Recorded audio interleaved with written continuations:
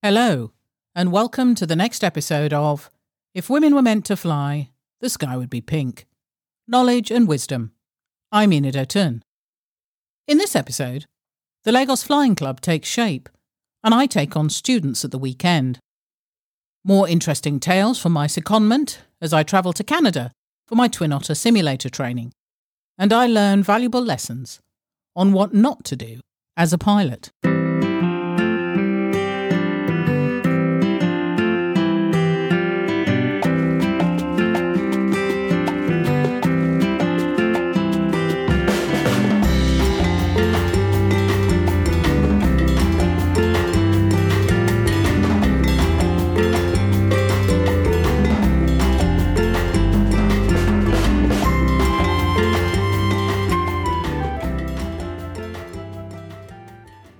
I think there is a saying, with knowledge comes wisdom. Actually, it was Alfred Lord Tennyson who once said, knowledge comes, but wisdom lingers. Either way, it's true. My reservoirs for knowledge were rapidly filling up since I decided to take on flight instructing at the Lagos Flying Club. I was doing a lot more hands-on stuff that I hadn't needed to do before to get the club ready for students and also private pilots that wanted club membership. Nigeria did have one official flight training school in the north of the country, the Nigerian College of Aviation Technology, which had been founded in 1964. I relished being involved in the flight training of young aspiring pilots and making sure that the private pilots we did have were able to do their flying and have their flight checks carried out in a safe environment, instead of having to go overseas for checks. With very little, if any, traffic in our training area out to the southwest of Lagos or west of Magbon, useful ground features with which to teach aspiring students, and facilities to support their ground training, I could put together a proper civil aviation PPL course. With club funds low or tied up with other site requirements, I decided to order much-needed training materials out of my own pocket. Luckily, I was able to ask my colleagues to procure flight training books, charts and other training materials and bring them back with them when they returned from their duty rotation. They were more than happy to do so, and pretty soon we were stocked up with what we needed, and I was able to put together the training packs. We were still off the electricity and water grid, but we had a well dug, and we had a generator that provided the power that we needed for lights and fans. Writing about it now, I feel a glow of excitement and satisfaction when I think of what we created from very little. It's amazing what you can do when you feel inspired and are enjoying the process. My first batch of students were a mix of beginners and pilots who had flown some time ago but wanted to renew their licenses and fly out of the club when they could. Given that we had only 2 aircraft, I decided to use the Cessna 150 aerobatic trainer for training, and the Cessna 152 could be used by those who were qualified pilots for pleasure flying. We had our eye on another 2-seater trainer which was for sale by the Nigerian College of Aviation Technology, so we might yet expand. One of my very first students was a young man who had the flying bug in a big way. His plan was to go to the training college in Zaria once he had obtained a private licence with the club and a few extra hours under his belt, to carve out a commercial career. To say he was keen was an understatement. He threw himself into the course with great enthusiasm and was the perfect candidate for the new setup. Meanwhile, back at the ranch, my commercial day job, I was preparing to leave Lagos for Toronto to undergo my Twin Otter simulator training. I would be away for approximately a week and was looking forward to it.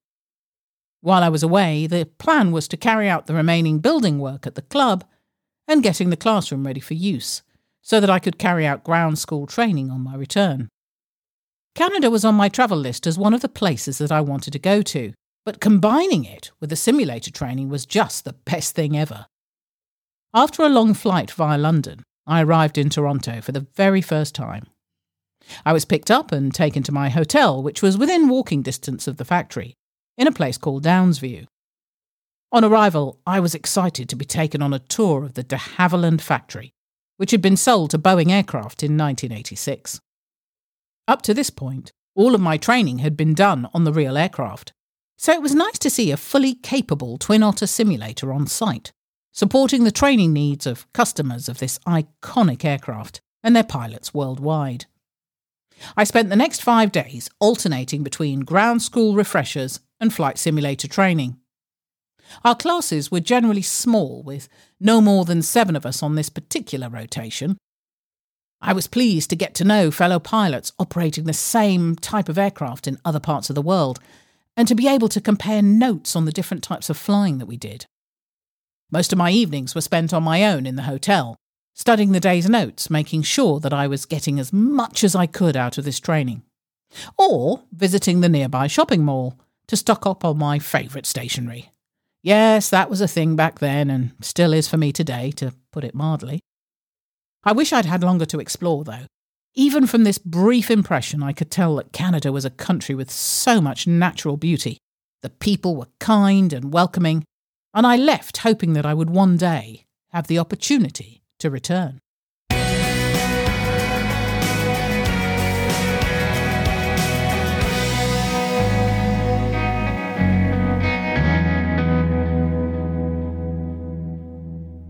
As much as I enjoyed my time in Toronto and planned to return someday, it was very cold. These days I love the cold weather, but back then I found it a challenge, and anyway, I was anxious to get back to my trusty twatters, which is what I called the Twin Otter aircraft. I also had several students to teach at the weekends at the club, so it was going to be a busy one for sure. The following Monday morning I was back at my secondment on standby duty. It gave me a chance to do some paperwork and catch up with my colleagues before my new flying roster started. I had a series of night stops away and a couple of new destinations to plan for in the coming week. Back on the roster in my secondment, I was flying several trips daily between Lagos and eastern Nigeria. It was a tiring time, with more flights put on the schedule for the next week due to a local conference. During this time, I couldn't devote any time to the weekends at the Lagos Flying Club, so that was a little frustrating. Instead, I concentrated on trying to get enough rest between flights. In the 80s, it was an acceptable practice to hit the bar after you came off duty and consume alcohol late into the night prior to your next scheduled on-duty time. Now, for most of us, this was done in moderation, and whilst there were issues from time to time with this behaviour, they were nipped in the bud very quickly. I, for one, didn't have the stamina or inclination to participate. But as time went on, I would be teased about it. I still don't have a huge capacity for alcohol. I recently had 2 halves of shandy at the pub and had to go to bed for a nap when I got home. But in those days, I was as thin as a beanpole as well, so I wouldn't have been able to tolerate as much as the others, even if I'd wanted to. In the end, I got fed up with the teasing and would join the crews in the bar, always opting to leave early if I could. The teasing would sometimes be along the lines of, "Hey, if you want to join our ranks, you need to be able to hold your drink like the guys." Now, I didn't believe this for a second, but in those days, with women so few on the ground in this profession, there was a real need to be accepted on all levels, within reason.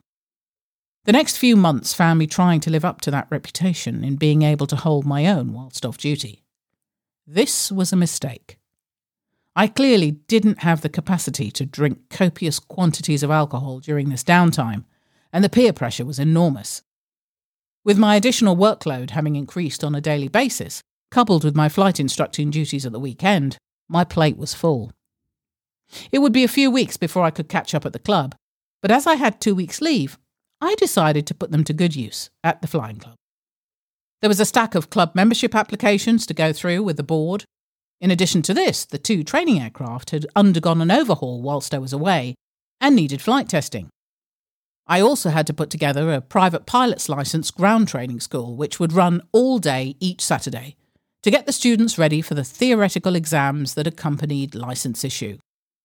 One of my first tasks, though, was to flight test the 2 aircraft and sign them off as airworthy. It would be nice to get airborne and fly out over the beach this particular Saturday morning, as the storm the previous night had cleared everything out and left a bright, calm, cool and clear day with virtually no wind. Perfect for flying. The Cessna 152 sounded and handled perfectly as I levelled out at 1,500 feet and headed south to the coast. It was very relaxing to cross the sandy beach and look down with all its fishing boats readying for the day's fishing. I turned west to track up towards Badagry village, where I would then turn back northeast on my return to Magbon.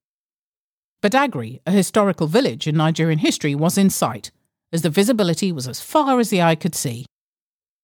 Badagry village is 43 miles southeast of Lagos, and it's situated on the bank of inland lagoons, a system of creeks and waterways that are navigable to Lagos and beyond. The distance between the lagoon and the ocean varies along the coast, but in Badagry the distance is about a mile. The depth of the lagoon varies according to the season, from highs of 3 metres to lows of 1 metre. The lagoons also have a diverse fish population, and that includes bonga, croaker, longfin, tilapia and catfish. There is now a heritage museum which houses sculptures depicting slaves in chains, the actual chains used during the trade, and various artworks.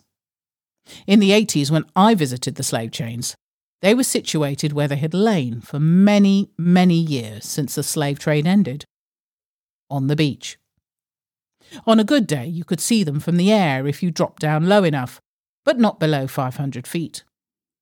There is the Akia tree, a monument point where Christianity was first preached in Nigeria, the local market, the King's Palace, the Coconut Beach, as well as the Island of No Return, where the slaves were routed through to the ships taking them to unknown destinations. The peak period of the slave trade in Badagry was between 1736 and 1789, and it was dominated by Portuguese and Brazilian traders. Slaves were transported from West Africa through Badagry, and by 1787, more than 550,000 African slaves had been transported to Europe, South America, and the Caribbean. It also had one of the most populous slave markets in West Africa. Fascinating though this historical information is, it's obviously horrifying to think of the reality of the lives of so many hundreds of African folk who endured such unbelievable hardship at the hands of the traders and owners. Landing back in Magbon, I take the opportunity to map out traffic patterns for approaches to both ends of our single runway, logging potential areas of concern and any restrictions that may need to be put in place. As I'm taxiing in to park on the grass, I take note of the crater-like hole that has opened up in the area of our parking stands, slightly hidden by grass, and I make a mental note to have the area roped off as well as filled in, just in case the next person's not so lucky. I jump out and see our aircraft engineer, who directed our maintenance staff to make the appropriate changes. While he was doing that, I walked over to our Cessna 150 to do my pre-flight inspection, before taking her into the traffic pattern around the airfield. On my walk round, I noticed that one of the fresh air vents, which filters fresh air into the cockpit during flight, had more than a few strands of what can only be described as nesting material. This was to become a regular occurrence out at Magbon, as nesting birds decided to use these vents to build their nests. I duly incorporated this into the pre-flight checklist to draw the students' attention to this local phenomenon. With student applications reviewed, the applicants were asked to attend a formal interview for club membership, which was done under the cool thatched shelter of our open viewing deck. This would be followed by a 30-minute introductory flight to assess whether the future student pilot understood what flight training really entailed. With several candidates selected, mainly the ones who hadn't frozen in fear after takeoff, and the ones who hadn't graced me with the contents of their stomach during the flight, and we were ready to commence our courses. Along with the students, I also had applications from several licensed private pilots who wanted to use the club aircraft. The club rules stated that they were required to undergo a thorough flight check with me before they were cleared to fly our aircraft, and for some, that went down like a lead balloon, as you can imagine. I surmised once again that I was running into the usual misogyny that accompanied women in positions of authority. I remember thinking at the time that I was determined, come hell or high water, to change the narrative. Thank you for listening. As always, your reviews and comments are very much appreciated, Thank you to Lucy Ashby for the editing of this episode. If you want to ask a question or make a comment, please do so on our social media sites. We're on Instagram, Facebook and Twitter. Or send us an email at theskyIspinkpilot@gmail.com. That's theskyIspinkpilot@gmail.com. You can also visit our website, which is www.skyispink.co.uk. In the next episode, training continues at the Lagos Flying Club, and I fall out with some private members who know better than I do when it comes to training pilots, even though they have no formal instructor qualifications. My secondment comes to an end, and I elect to return to Bristow's, even though I'm offered a permanent job with Mobil Oil. I address the peer pressure, which is resulting in stressful situations off duty. Thank you, and goodbye.